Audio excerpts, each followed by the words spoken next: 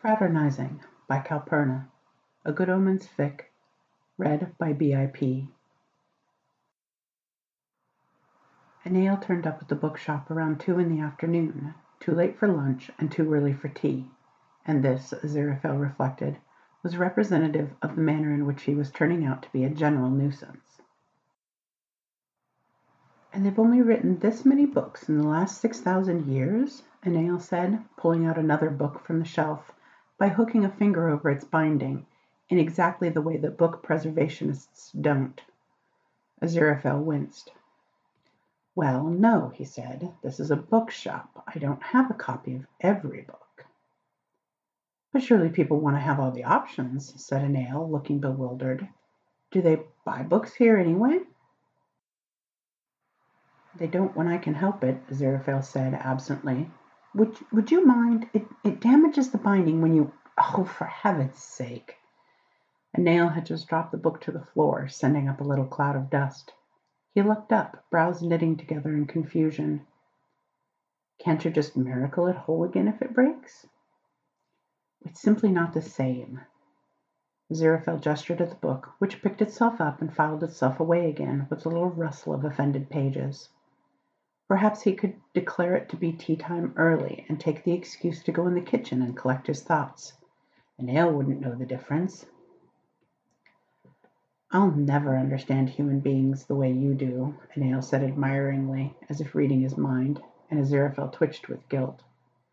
"You are the biggest expert out of all of us. Well, except for her, of course." Aziraphale produced a weak smile.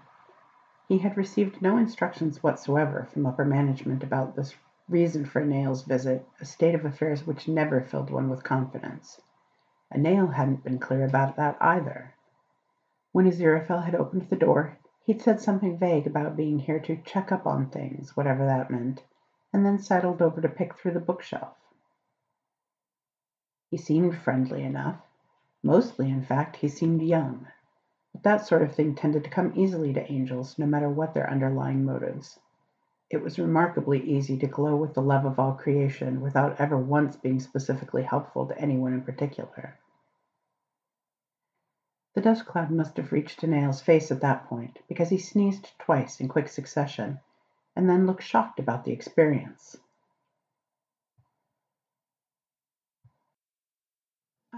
Well, one does tend to pick things up over time," Aziraphale said. He sat down, crossed his legs, and took yet another stab at getting Anil to explain his presence here. "Will you be staying long?" "Not sure," Anil said vaguely, looking back at the bookshelf he'd been ravaging. "Depends, really. Is this what you do with your day mostly?" "Oh, no," Aziraphale lied. "I'm usually off doing blessings and miracles, of course, and thwarting like anything. Busy as a bee. You were lucky to catch me at home." Anil bit his lip. A strange expression crossed his face, as if he were a child who had spotted unattended sweets and hoped no one would notice. "Thwarting what? No friends visit you often?" Aziraphale felt his stomach drop alarmingly. So, that was what this was all about. He'd been half expecting this since 2010 AD. For obvious reasons, Aziraphale was resistant to the new terminology. Common era it might be for some, but having been there at the event, as it were, made it difficult to let go of old turns of phrase. And in any case, he was fallen to the pained look Crowley got on his face whenever he used them. "Certainly not. Who would be visiting?" he said repressively. He tried not to think of anyone in particular, as he'd found that doing so seemed frequently to result in that person turning up. The perverse timing of hell, he imagined. "I don't know," Anil said. "You don't have any friends at all?" "I have a wide circle of acquaintances," Aziraphale said stiffly. "Were you thinking of someone in particular?" "Oh, just wondering, generally," Anil said, crossing to sit in the only other chair not currently covered in books. A look of brief distress crossed his face. Reaching under himself, he extracted an antique silver snuff-box, which he examined with interest. "What's this? Do you put food in it? What's food like?" With just the diabolical timing Aziraphale had feared, the door banged open, knocking even more dust free from the walls. He was starting to wonder if he hadn't let the dust situation get a bit out of hand. Anil shot to his feet. "Hello, Angel," Crowley said, bounding up the steps into the shop.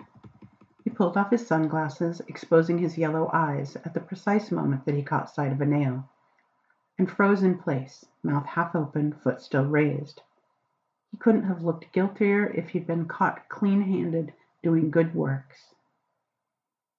Aziraphale tried frantically to think of an explanation, racking his brain for something that would... "Hi," Anil said breathlessly. He twisted his hands together in front of him and bit his lip yet again, blue eyes shining. Well, if Anil had an interest in Crowley, that cast an entirely new and awful light on his presence in the bookshop. "I'll put the tea on," Aziraphale said, and left the room. Crowley sidled into the kitchen a moment later, glancing around like he might be followed. The sunglasses were back on. "What in hell's name is this?" he hissed under his breath. "Who is that?" "His name is Anil," Aziraphale said with studied calm. He poured hot water into the teapot and placed the lid on firmly. He could get through this. He'd gotten through the early Middle Ages, when everyone forgot what a manicure was for several hundred years.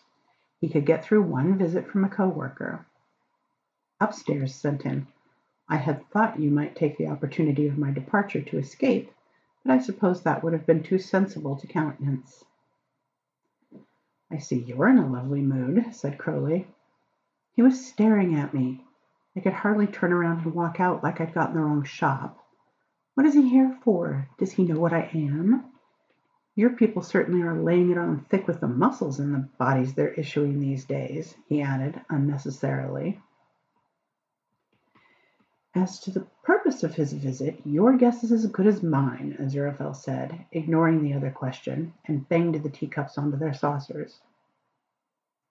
He hoped Crowley wasn't going to try and get himself wrapped up in another ill-advised friendship. Aziraphale already spent too much time worrying about Hal discovering Crowley's first. Just try to act normal. "Normal," Crowley repeated dubiously. "Right then. I suppose I'll keep the glasses on. A little late, but perhaps advisable, my dear, and find a reason to leave soon." Crowley got a recalcitrant look on his face, as if he didn't like being ordered off their interesting new visitor. Then a different thought visibly occurred to him, and his brows drew together. "Is he staying here?" "I suppose he must be," Aziraphale said. He jammed the lid on the teapot with some force. "We really haven't discussed it, but he hasn't said anything about leaving, so I'm afraid he's on indefinite assignment." Crowley's face didn't actually change, but something about the lines of it suggested a sharpening attention. It made Aziraphale feel a little queasy. He didn't like Crowley's newfound interest in this guest, or his unwillingness to leave when given the chance. But you haven't got a second bedroom." "Honestly, Crowley," Aziraphale said, turning on him in exasperation, "this is the least of my concerns, or yours. I should think you'd be concentrating on keeping yourself from being discorporated or worse." "I can look after myself," Crowley said, recalcitrant. "Yes, but I wish you'd let me look after you," Aziraphale said. There was a sound at the door, like a tiny, excited scream. Crowley turned and pushed it sharply open, and they heard a muffled yelp from the other side. He let the door swing shut again without bothering to go through it, and leaned in close, lowering his sunglasses to search Aziraphale's face with his yellow gaze. "I can look out for myself, Angel. I always have." "No, you haven't," Aziraphale thought, and carried the tea tray past him into the shop. Neil was sitting where he'd been left, his eyes a bit more watery than they had been. A red mark was coming up on his forehead. It didn't make him look any less lovely, though. Young angels these days did seem to take a bit more care in selecting and modifying their corporeal forms than Aziraphale had in his time, and this one must have modeled his look off a work of art. Giovanni Battista, perhaps. This was, in fact, true. However, the piece was not by Battista.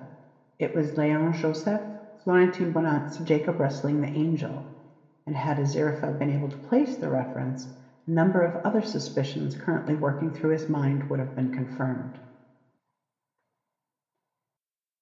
"Take sugar," Aziraphale said, and then rolled his eyes at his own stupid mundanity. "Well, I'll give you some to try. It's nice." "Oh, thank you," said Anea. He took the teacup as if it were quite a fascinating new type of explosive device, and gave Aziraphale a dazzling smile in return. "You drink it," Crowley advised, "with your mouth." Aziraphale frowned. He couldn't tell whether that was meant to be innuendo. Crowley leaned back against a bookshelf, arms folded, and crossed one ankle over the other. Crowley had spent about 6 months in the 16th century exclusively engaged in practicing his casual lean, and had gotten it down to a science. Most of the tea did wind up in the right general area, at least. Aziraphale miracled up a towel. He would have simply gone to fetch it, but he was strangely loath to leave Crowley alone with Anea again, now that he saw Crowley leaning at him. He wasn't sure which of them posed the greater danger to the other. It seemed advisable not to find out. Anea had recognized Crowley when he'd arrived, and Aziraphale could see in retrospect that he'd been fishing for information even before that. He clearly knew more than he ought to. It was unclear, however, what he intended to do with that knowledge. Anea didn't look like an angel on a mission to pluck out evil root and branch. He looked, in the main, eager and a bit damp. "Nearly there," Crowley said, his voice smoothly amused. "Takes a bit of practice."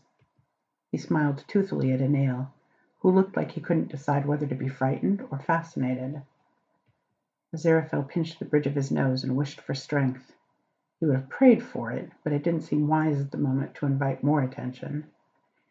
He wondered if he should address the demonic elephant in the room, or if perhaps, despite all evidence to the contrary, Anea had missed it, or...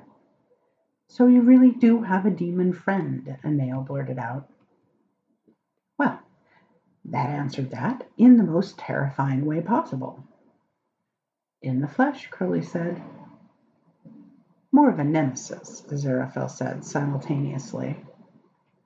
Crowley turned and looked at him, his face blank.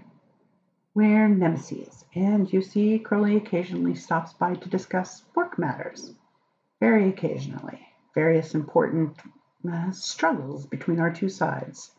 We negotiate." He trailed off, unable to think of what they might negotiate. Anea looked impressed anyway.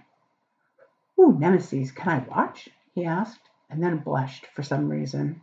"I mean, the negotiations?" Crowley's eyebrows arched high enough to be visible above his sunglasses. "In any case, that is, tell me your purpose in afflicting this good place, foul fiend," he said, looking at Crowley desperately for help. He rather regretted making the tea now. He might at least have thought not to bring out 3 teacups. Something similar must have been occurring to Crowley, because he pursed his lips and leaned forward to pick up his teacup with an air of irony. "Why do you think I'm here?" he asked. He took a sip of his tea. "I'm sure I really couldn't say," Aziraphale said, glaring at him. Crowley might not commit as many evil deeds as he pretended to, and he didn't deserve discorporation, or whatever else Anea was here to do to him, but the creature did live to be insufferable.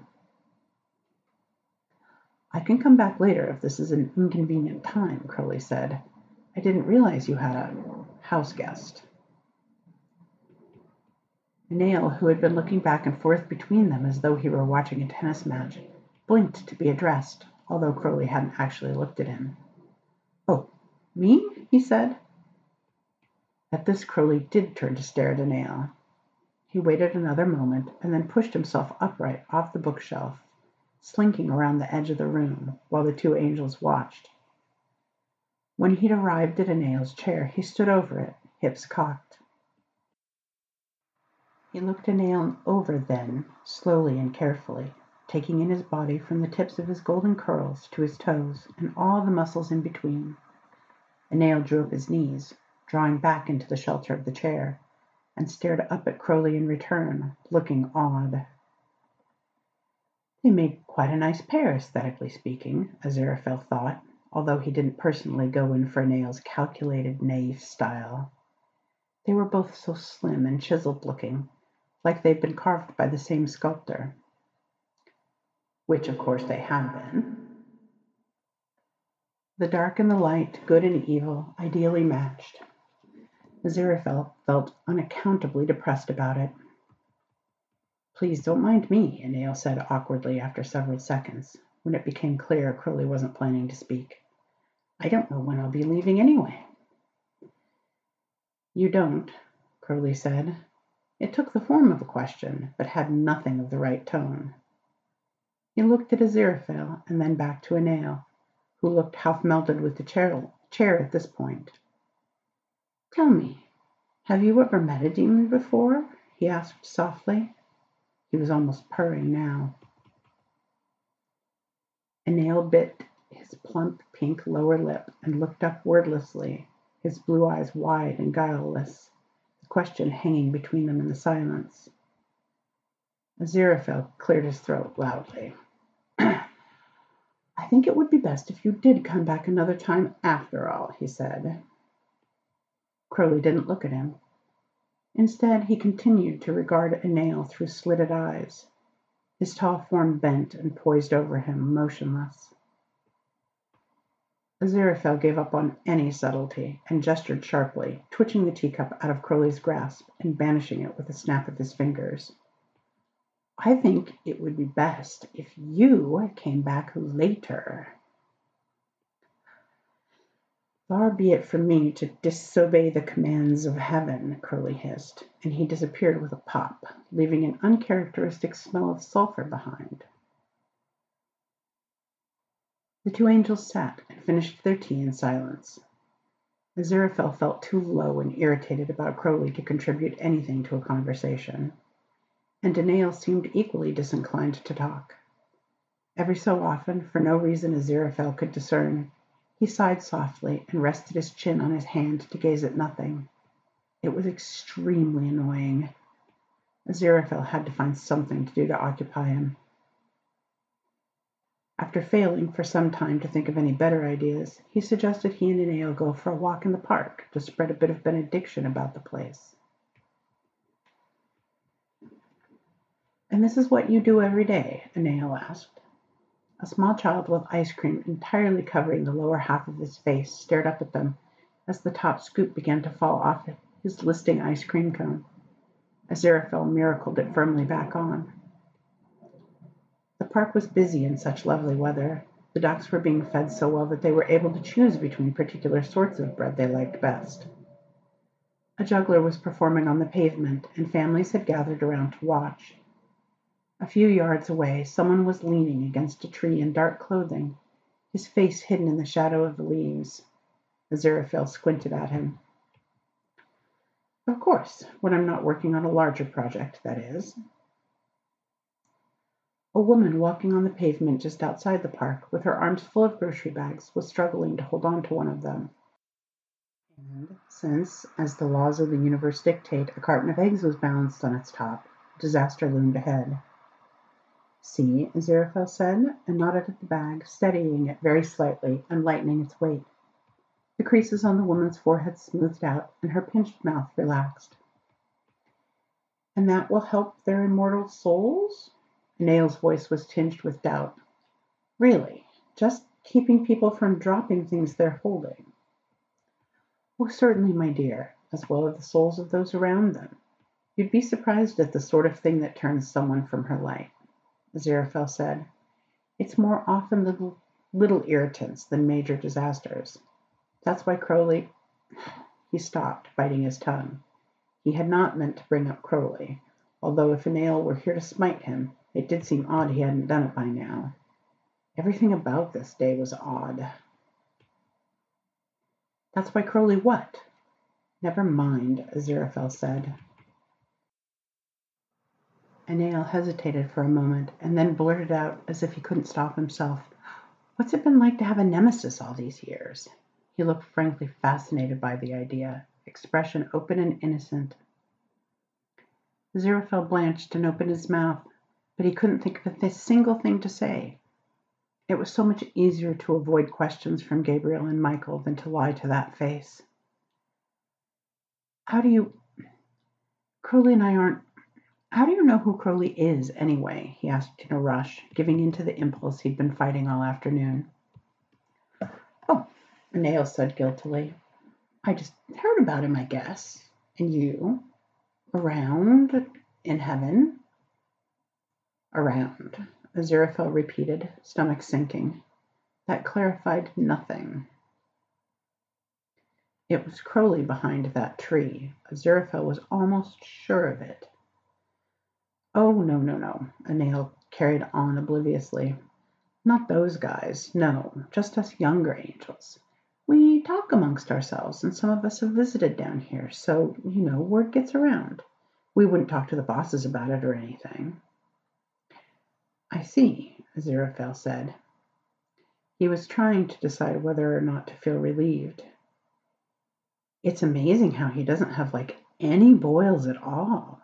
Crowley, I mean. It seems like most of them have boils," Anil continued, sounding inexplicably crestfallen. "Unless there are some in, other places?"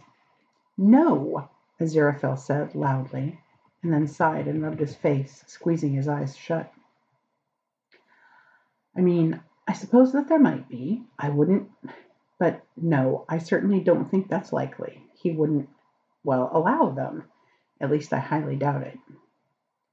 It really didn't seem likely, in Aziraphale's opinion, although he had never been forced to consider the issue before. Crowley was always so careful about his appearance, unlike Aziraphale, who always wound up looking a little fussy and frumpy in every era. Crowley paid attention to these things.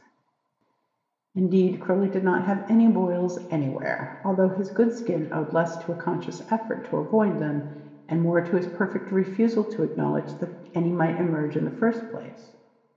He might have chalked up Crowley's attention to his form to a difference between angels and demons, but Anil looked just as unlikely as Crowley to ever allow himself to look anything but flawless. "Listen, are you here about Crowley?" Aziraphale asked, finally just coming out with it.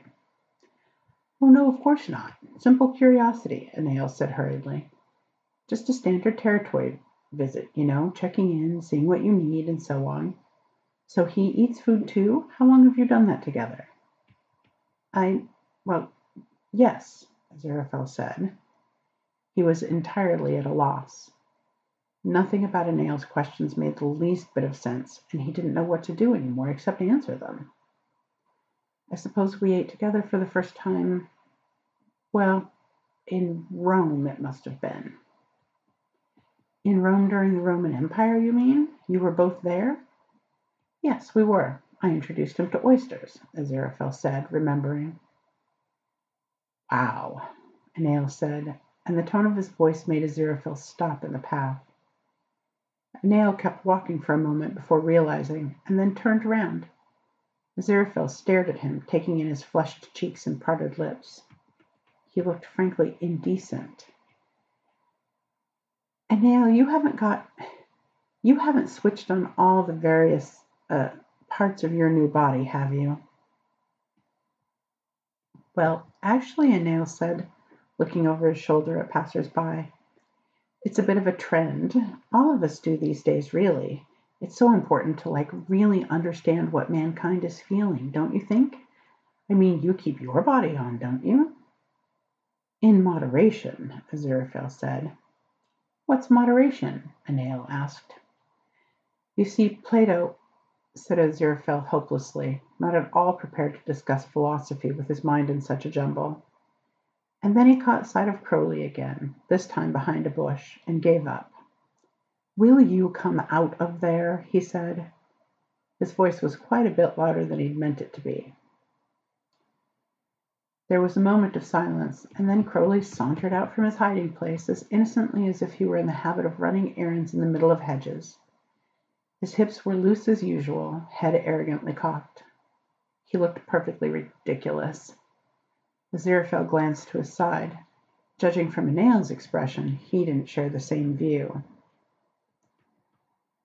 "So what do you think?" Crowley said to Anel. He was ignoring Aziraphale completely, which was maddening. "Has he shown you the ducks? I quite like the ducks myself." "No, what do you do with ducks?" Anel said eagerly. No one could possibly be that interested in everything all the time, Aziraphale thought uncharitably. It had to be a put-on. "It's getting late, and we're going to be leaving the park anyway," he said to Crowley, "so I didn't want you to waste your time any further lurking about." "I expect you have to go home with your associate and get to sleep," Crowley hissed. Beside him, a tall, sharply dressed businesswoman carrying a folio broke the heel off of her shoe and cursed freely. The child with the ice cream cone looked gleeful. Anel looked starry-eyed.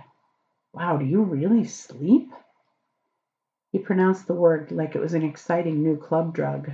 "Like in a bed all night? Wow." Crowley smirked at him. He had stopped looking at Aziraphale again. "Don't get attached, please," Aziraphale whispered sharply. "He won't be staying long." "Thought you didn't know how long he was staying," Crowley whispered back. "No, but Anel is. Do you think he was issued that body as it is, or has he done aftermarket modifications?" "He'd probably show you," said Crowley, leaning closer. "Crowley," Aziraphale said, genuinely shocked. "It's not like you to be crude." He remembered abruptly that he was meant to be thwarted, and shot the heel back onto the businesswoman's shoe, which unfortunately made her stumble again. "It's not like you to be taken in by appearances," Crowley said. As the woman stumbled, she lost hold of her folio, all its contents scattering across the path. Aziraphale glared up a little eddy of wind, which gathered the papers implausibly together again. "I am not being. I don't know. For the 100th time, I am simply trying to get through a performance review, presumably," he said, wishing Anel wouldn't keep standing so close. "I invented performance reviews," Crowley snapped. "That is not what this is." Aziraphale threw up his hands in exasperation. The businesswoman tripped and fell into the lake with a splash. The ducks sent up a flurry of furious quacks and flapped at the water with their wings. This was all right, though, as ducks are never happier than when they're outraged. "Should we be helping her?" Anel said anxiously. Everyone ignored him. "Why do you care so much?" Aziraphale said. "Why are you sticking around him so closely? What's your fascination with him?" "My!" Crowley spat. "Only I don't know if she can get out," Anel said.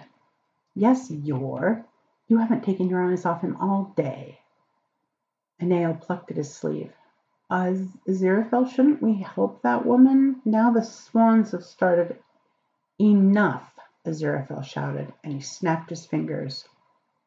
Quacks, honks, and cries of outrage were all cut off in an instant as the three of them blinked out of existence and back into the bookshop. Anel was still standing close, one hand on Aziraphale's arm. Crowley glared at them both, unfazed by the change in scenery, his shoulders drawn up, tense as a predator about to spring. Aziraphale couldn't bear to argue with him any more, and in any case it was high time he found out what in the name of the Almighty was going on around here. He turned to Anel, pinning him with his sharpest gaze. "Why are you here, Anel?" he asked. "What was your assignment exactly?" "Well," Anel said guiltily, gazing at his feet, "I wasn't, assigned. Not what you'd call officially assigned on official business, I mean." For once, Aziraphale was speechless. Anel risked a glance up at them under his lashes, and then hastily stared at the floor again, wringing his hands. "It's just that heaven is such a boring place to try out a body, and I've always wanted to meet you. Both of you, really," he said. "All us younger angels know about you up there, and I just wanted to see what it was actually like to be, "Embodied," Crowley said. "In love." Nail said. Ah, Crowley said. He didn't look at anyone for a moment, and then, to Aziraphale's surprise, he stood up and walked into the back office, leaving Aziraphale and Nail alone in what was all at once a pin-drop quiet room. Aziraphale opened his mouth to correct Nail and found the words wouldn't come out. "We're not," he meant to say. "We've never been. We're only—" He wouldn't say it. He felt very conscious of his own hands fidgeting with his waistcoat pockets in the silence. It was absurd to think that Nail had come down here and wasted his time to see Aziraphale and Crowley, when all the while there was nothing there to see. Only long lunches and duck feeding and drinking too much wine. Only phone calls and sitting on benches and driving in the Bentley and reminiscing. Only an ordinary little life. Only his life here with Crowley. This life he'd rather venture into hell than lose. "Ah," he thought, and glanced toward the office, heart beating hard in his chest. "Nail, my dear," he said gently, regrouping. "I know things can feel urgent when you're very young, but there's many years ahead for you to find your own friendships. It'll happen when you least expect it, I imagine, and then, as well, it may take you quite some time after that to realize what you've found." He smiled a little painfully. "But time is on our side, you and I." "I suppose," said Nail. He sounded dubious, but his mouth turned down at the edges. Aziraphale would have been too at his age. Everything seemed so urgent to the young. "You ought to be getting back upstairs now, I should think," said Aziraphale, and Nail nodded reluctantly. A moment later he was gone. Upon his return to heaven, Nail was received with great fanfare by his friends. "Are they really?" a ginger-haired angel asked eagerly, drawing close. He had a keen and vested interest in this subject, and in Nail's views on it in particular. Nail didn't know this yet, but he would one day. They had time. For now he sat back on a cloud tinged pink with the sunset, and talked about all that he'd seen while the stars came out overhead. Aziraphale looked down at his own manicured hands and sighed, and considered fleeing the city and abandoning his bookshop for good. Then, instead, he went back into the office to deal with Crowley. When he went into the room, Crowley was waiting for him. He looked tense. "Listen," Crowley said, shifting his weight. "I'm sorry about all of that." "All of what?" said Aziraphale. Crowley's face was lined and exhausted, showing his age for once. An image surfaced in Aziraphale's mind of Nail in the shop earlier, pulling carelessly on the spines of the books, young and foolish enough to think that a thing could be mended without being changed. "You know exactly what," said Crowley. "I never meant to cause any talk." His mouth was firm and serious, pinched in at the edges. "Talk?" "I had thought I knew what it might look like all these years, but I didn't intend to give you such an unearned reputation." "Unearned?" Aziraphale said, feeling stupidly like a parrot. His face was suddenly hot. This had really been an exceptionally trying day, and now Crowley was talking nonsense. "Well, of course, unearned. I've never heard such a stupid idea in my life." They were closer together now, but Aziraphale wasn't certain which of them had moved. "Unearned. Do you really think I needed your help in developing a reputation for having an inappropriate relationship with you? I should think my behavior, for as long as we've known each other, speaks for itself, thank you very much. Do you really think no one else can see that I want—" He stopped, unable to stand looking into the unreadable dark glass any more, and reached up to take off Crowley's glasses, folding them carefully and placing them in his pocket. He understood the need for them in the human world, but he wished Crowley wouldn't hide his eyes when they were alone. Without the glasses, Crowley looked real, newly vulnerable, and uncertain. He looked as if he could be touched. And so, gathering all the courage he hadn't used during the last 6,000 years of pointless cowardice and delay, Aziraphale cupped Crowley's face in both hands and tilted it down and kissed him. Crowley was motionless, wire-tight with tension, for a long, sickening moment. Aziraphale broke off and began to draw back, trying to think of something to say, some excuse. And Crowley surged against him and kissed him deeply, his tongue pushing into Aziraphale's mouth as if the chance might be snatched away at any moment. He grabbed Aziraphale's hands tightly by the wrists, squeezing hard and twisting them behind him so that Aziraphale's back arched. Aziraphale felt like a mouse caught by a predator. "Bedroom," Aziraphale gasped, but the bed they found themselves in a moment later wasn't his own.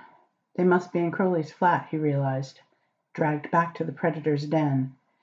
And with the very small part of his mind that wasn't reveling in that, he was pleased he'd finally get to see what it was like. No part of Crowley's mind was thinking about this, or he would have taken the time to hide certain parts of his art collection, which would have been, Aziraphale told him the next morning, a terrible shame. "Thank heaven one of us has done this before, at least," Aziraphale said, breaking out of the kiss for a moment. Crowley looked shifty. "You mean you haven't?" "Hadn't gotten around to it," Crowley said defensively, and Aziraphale felt an overwhelming surge of fondness in his chest. "Or perhaps you were waiting to do it with someone you—" he started, and Crowley kissed him like he was trying to shut him up, his fingers threading into Aziraphale's curls. He rolled them over so that Aziraphale was on top. "You haven't either," he said, something dark and possessive coiled up in his voice, ready to strike. "You haven't with anyone." Aziraphale let his head fall back as Crowley tugged gently at his hair. "I haven't," he agreed. He hadn't. He'd never done anything like this. He felt raw, exposed, desperate to stop and to keep going. He hadn't known his body could feel like this. He hadn't known this was what having a body was for. Crowley's other hand was trailing down his back. Aziraphale didn't know where his belt and waistcoat and jacket had gone, or when. A moment later his trousers vanished, too. He clung to the headboard like a life raft. "You won't," Crowley suggested. "I won't." Little shocks of pleasure sparked up Aziraphale's spine as Crowley's long, clever fingers worked their way inside of him, slippery and insistent. They twisted, pressing knuckles mercilessly into sensitive places, and he gasped aloud. As it did not occur to either one of them that they might possibly need lubricant, they didn't. The bed must have been enormous, because Crowley rolled them again, and they didn't fall off. He pulled out his fingers, and Aziraphale felt something hot and blunt pressing against him where he'd been worked open, a wordless question. "Oh, yes, my dear," he answered it aloud, and wrapping his legs around his demon, he pulled him in, closer than close. One of them gasped, though he didn't know which. He could feel Crowley hot and hard and overwhelming inside him, and above him, and all around him, and he loved the newness of the feeling with a fierce new love. "All right," Crowley said, searching his face as if he expected to find discomfort or regret. His hips were twitching forward like he didn't know how to control them. "Divine," Aziraphale said. He brushed his hands over the smooth muscles of Crowley's back, his biceps, his thighs, taking him in and feeling him withdraw, and then taking him in again. "It feels— oh, you can't imagine." He remembered reading D.H. Lawrence suddenly. Sex, which breaks up our integrity, our single inviolability, our deep silence. And thought of all the other poems he hadn't understood all these years, all the time he'd wasted, rounded off and perfectly alone, in silence, not knowing, torn to become whole again. "Can I?" Crowley hitched Aziraphale's leg higher and fucked into him once more, his hips flexing in sinuous movement. His face was screwed up in effort, dripping sweat. He was so beautiful, Aziraphale felt it like a blow. "Please," Aziraphale breathed, "please like that." I can't, I'm going to." Crowley let go of Aziraphale's leg and dropped to his elbows, shuddering. Yes, Aziraphale said. Yes, oh yes, my dearest, and felt Crowley come inside him, and came himself unexpectedly, abruptly, like falling into some new heaven far below. They lay in the aftermath and stared at the ceiling. With my body I thee worship, Aziraphale said, mostly to himself. Crowley, next to him, laughed out loud. It was a surprisingly young laugh, the kind of sound a nail might have made. You should be grateful for Anael's visit, really. He was grateful. He was also terribly glad that he'd gone away. I suppose that is what it means, Crowley said, turning and bracing himself on one elbow. Aziraphale curled close to him, looking into his yellow eyes. Yes, Aziraphale said. I hadn't quite seen how before, but it is, isn't it? Not quite the usual way of things for my kind. Nor mine, Aziraphale pointed out. Might work for our kind, though, Crowley said softly. I will if you will. Aziraphale tilted his head up for Crowley's kiss. I will. The end.